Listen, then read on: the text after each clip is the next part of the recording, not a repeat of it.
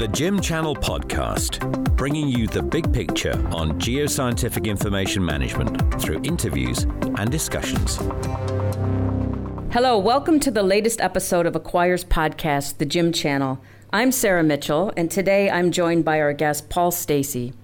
Paul is the president and founder of MapIt, specializing in 2D and 3D project modeling, integration, and data management for the mineral exploration and mining industry. He has over 20 years of experience in providing the best tools for managing data. Paul is also part of Acquire's Nova Network, a program which features accredited partners who offer high-quality GIM consulting services to the resources industry. Welcome, Paul. Thank you. We are also joined by Misha Stacker, Acquire's content marketing specialist. Hi, Misha. Hi, everyone. Paul, let's get right into it and tell us a little bit about your background. You have over 20 years experience in mining software and data management tools. How did you get started in this industry? Well, I hate when you say it's 20 years because it doesn't seem like it's been in there. I've been in there that long, but I guess it has been. I actually started in government here in Canada, working for the Geological Survey of Canada. And that was pretty much straight out of school. And then they sort of ran out of money at that point, and sort of been an evolving thing, more getting away from the private sector and moving more and more into public sector companies. And I've sort of been dragged along with some people that I've worked with over the years. And they sort of, as people move from project to project, have been brought along as part of the team, sort of in an unofficial capacity, but certainly a member of a semi-regular team, along with a bunch of other companies that have sort of come and gone over the years. Excellent. And what is your background? What was your training before you got started? Well, I'm probably pretty much the uber generalist, as my degree is in geography, which is pretty much applicable to anything and everything, right from business to mineral exploration to anything. And at the time, there wasn't a GIS focus per se. It was called Geographic Information Processing at the time. But that's pretty much where I started, and it's been a really good field for me to be in because it's something that's been really portable. And when mineral sector goes into one of its downturns, I can move over to the business. And when business, really not when business gets slow, because it's always going there. But the mineral sector comes and goes, and it's really a place I've had a lot of fun working in. And so when it comes up, I come back, and when it goes down, I may or may not leave, but I'm certainly back when it's up. Like the last downturn wasn't really much of a downturn, I guess, probably down a few percentage points maybe, but it's really a great place to go. And I actually started this GIM thing during a downturn, which was a bit of an unfortunate time to start it, but it really helped myself and the Nova Partner Network in general, and Acquire as well, figure out how this works and how to get all the bugs out when there wasn't a lot of customers for it. So it's been a really good time over the last 2-3 years working with Acquire on the GIM and the Nova Network partnership. Now you mentioned at the beginning that you started in GIS. Could you just give us a quick explanation of the difference between GIS and GIM? Because I think there's still some confusion out there. Sometimes when we're talking about GIM, people think we're talking about GIS and vice versa. Yeah, sure. The GIS, actually, it's an interesting story there because the GIM is, from my experience anyways, more of a traditional data management person or people. They live and breathe databases. And that's really not where I've come from. I've come from the GIS side, which is much more of a data user.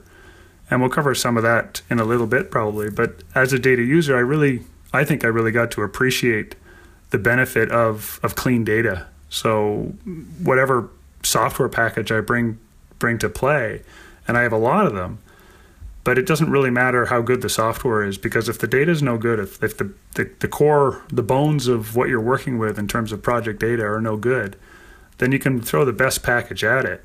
And if the data is no good, you can't really make any heads or tails of it, really, in whatever software you bring to it. So GIS is about mapping good data, whereas GIMS is managing data for the sake of the data. Do you think there's a broad understanding of the difference between those two in the industry right now? Right now, I think it's coming up. I think there's a bit more recognition for good data, at least for some of the people that I'm talking to. It really comes to the front when you make a mistake. When your data goes the wrong way, or you lose data, or you recognize that, oh my God, I've lost all my QC, then people really recognize the value of good data. But to some degree, until you have a reason to recognize the benefits, it's hard to allocate the resources to managing gym data properly, or well, whether or not it's properly, yeah. Okay, so recognizing the benefits is obviously one of the big challenges, and I think you made a fantastic point there, that if you've never suffered from bad data, you may not realize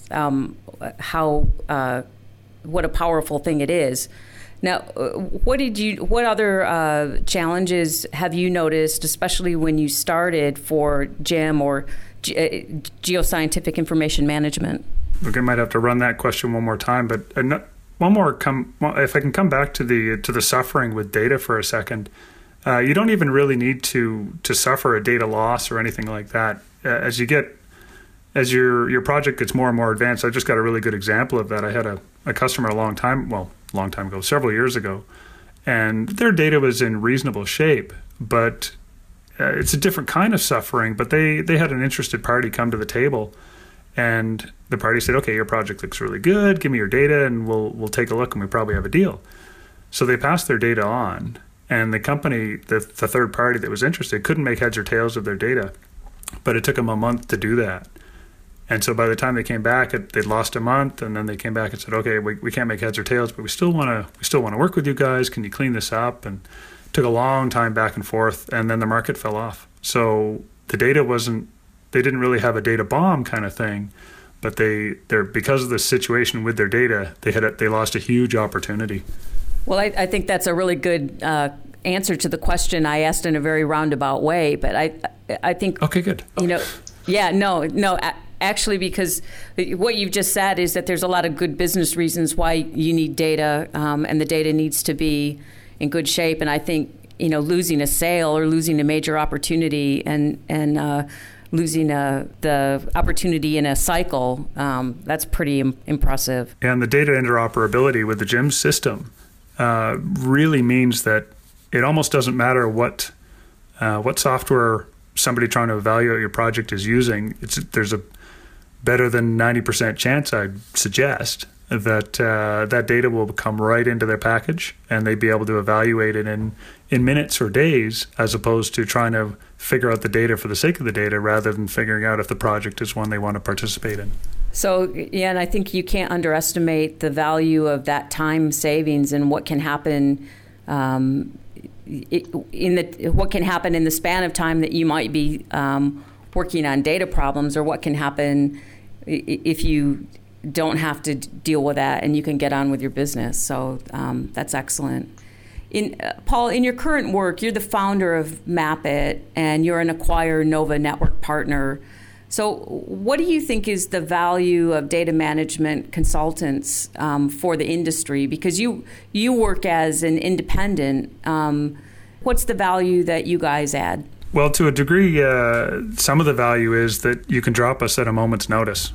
And that means that you don't have to carry the overhead of staff. If you happen to go into a cyclical or a down cycle, let's say, you don't need to carry external consultants. You can let them go, or you can tone them down, and it really has a much less of an impact on the bottom line of the project operations. So, and as well, that they're an independent thing. In my case, anyways, I'm an independent, so I can move between projects, and I see a lot of projects, a lot of good things and a lot of bad things. And so I can go out there and see what other people are doing, what other projects are doing, see what works for them, see what doesn't, and I can bring that knowledge back to my client or my clients at the time. Versus if you staff someone, you have to pay that overhead. You got to pay them in good times and bad, ideally. But really, they only see your project, and they don't, potentially anyways, they don't have as broad an experience as they might have if they were coming from the outside in. A good geologist I really respect over the years had a good geologic example, and his was whoever sees the most rocks before they die wins. Well, from an external data management professional view, whoever sees the most projects before they retire, that's a little bit more positive than die, but whoever gets exposed to the most and most varied workflows is probably going to be able to provide a really good service to a company. Paul, you're mentioning that talking along those lines of seeing lots of different projects and what's happening in the industry and having that exposure. What do you see are the main challenges facing the minerals industry at this point in time? Well, over the last couple of years, for sure, those challenges have not been data related specifically. They're no surprise to anybody. It's been financing and partnerships with other companies that may be able to push your project forward when you're not in a position to do so.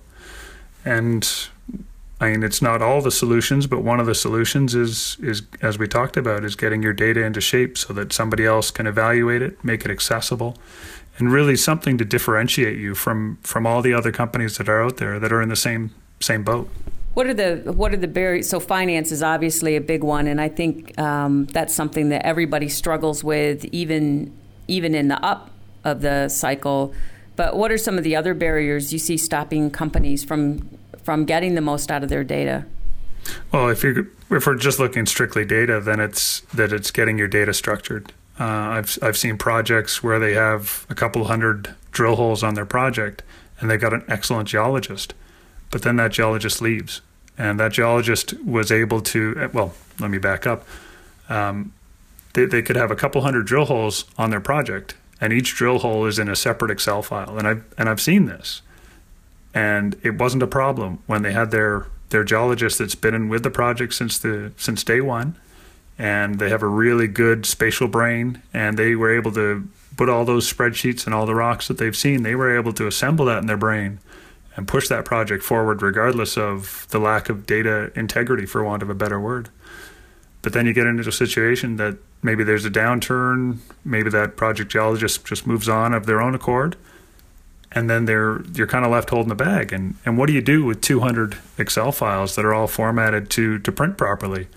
There's no way you can push that project forward. You have to almost restart, or find another way to compile that data to generate a good picture of your current project situation to move it forward. And you're really gone into a holding pattern until you can do that. Well, that really leads to my next question. So you're talking about the importance of being able to access this data and accessing it in a way that people can understand how to use it, even if you're not the original geologist. So when should that start happening? Well, it should start happening from day one. Whether or not Acquire GIMS is the system to put in place on day one, that's up for debate. But there should be some data management protocols put in place from any project, from the first drill hole or the first field sample, surface sample. Without structured data management protocols in place, things can go sideways really, really easily. But it's also not strictly from the data user side. A lot of the upside that I push to potential customers on this and to existing customers, because it's not something that is traditionally available, but things as simple as, well, simple is maybe an overstatement, but as simple as NeoWeb. This something like NeoWeb, which is a sort of an add-on to the Acquire system, makes data accessible to management, and management more or less has, they've got better things to do than figure out how to work a software or work a spreadsheet. With something like NeoWeb in place, they can access the project progress, they can access drill holes, they can see compilation maps. They could be sitting down at a coffee shop and talk about project specifics and not whatever they've got built into their PowerPoint that's sitting on their iPad. They can get to the project, and they can communicate the value of their project to somebody sitting right there with no software at all.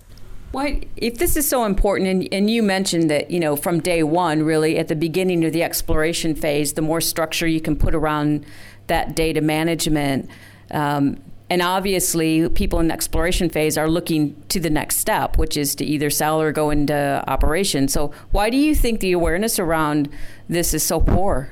It's just not a priority. It's becoming a higher priority as companies get more advanced and rules are put in place for data quality, data QC, all that kind of stuff. And that does push the awareness up. But not a lot, but there are companies out there that will basically say it's somebody else's problem. I'm not looking to become a miner. I'm looking to get this project advanced, and then I'm looking to sell it off to the next person, and they can really worry about compiling this data. And I've been on projects where they move into sort of the next phase of mining, and they're doing rock competency or what am I looking for here? Yeah, rock properties. They're looking to collect strictly on assessment and stuff like that. And they've gone out into the field to do a hole, maybe it's a water level hole or something like that, and they're standing right beside another drill hole. There's a casing sticking out of the ground right beside where their mine engineer said, we need to know what's going on right here. And there's a hole sitting right there, but it's been lost. Or it wasn't fully leveraged when it was first drilled. Well, I just think that's so fascinating because earlier you gave us this great example of how an explorer actually couldn't sell because their data wasn't in the right shape, and it took months to get that in shape. And then when they sold or tried to sell, then the deal fell through because the market had gone down. So what can we do as an industry to raise awareness about the importance of putting structure around the data from the very beginning? There's a tough question. I fight that one. Well, I try and communicate that one all the time. Whether or not I fight it, no, really, you do fight it. You're fighting those people that say Excel's fine.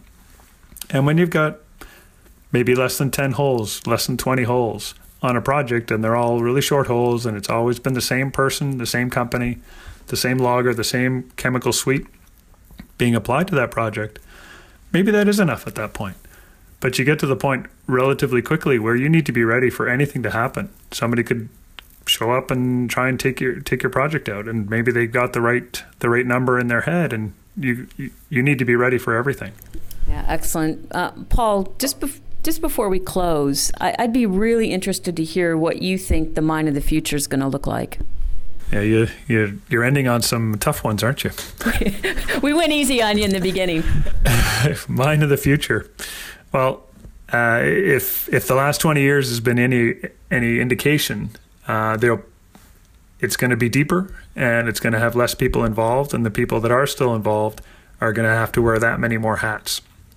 And the easier we can make their job, the safer they'll be able to push the project forward, the more accurately they'll be able to, or the quicker really as well. That's always key as well. How fast can you get your project to market?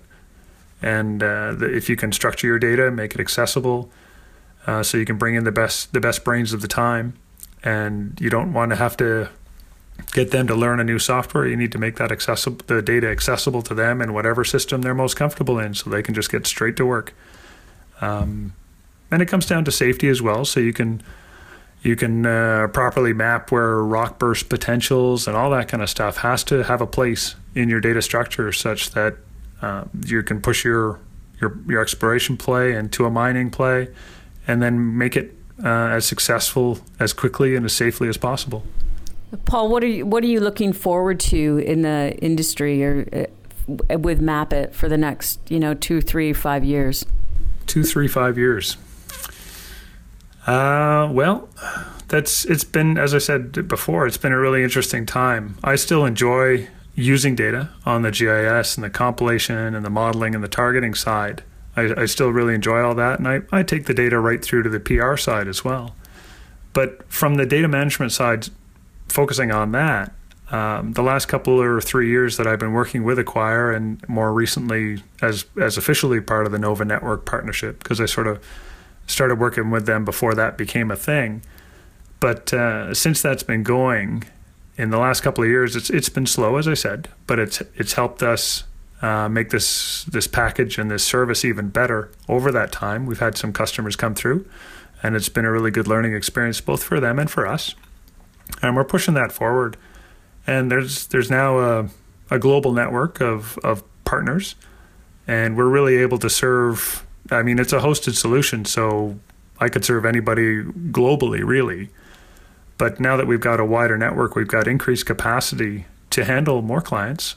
We've got some really smart people. Some are ex-Acquire personnel. Some are trained on the outside, like myself, and we're ready to get the message out, and we hope people are listening to find out that Acquire really has a good name in the market, but this is just a way that given the financial price points, it's a way that people can implement Acquire that much sooner, and when you're ready to do it sort of the traditional way, where you get into the software purchase, then you're welcome to do that. But until such time, you can basically contract and get your data management needs addressed through a subscription rather than a purchase, and it makes it that much more accessible to a lot more clients. Well, I think that sounds really exciting, especially if that helps in any way to raise the awareness and ultimately help the industry just run better and more profitably for everybody involved in it. Paul, thanks so much for joining us today. It's been really interesting, and we appreciate your insight. Well, thanks for your time. Thanks, Paul. We've enjoyed having you on the podcast. Okay, thanks, guys. You've been listening to Acquire's podcast, The Jim Channel. Find us at acquire.com.au.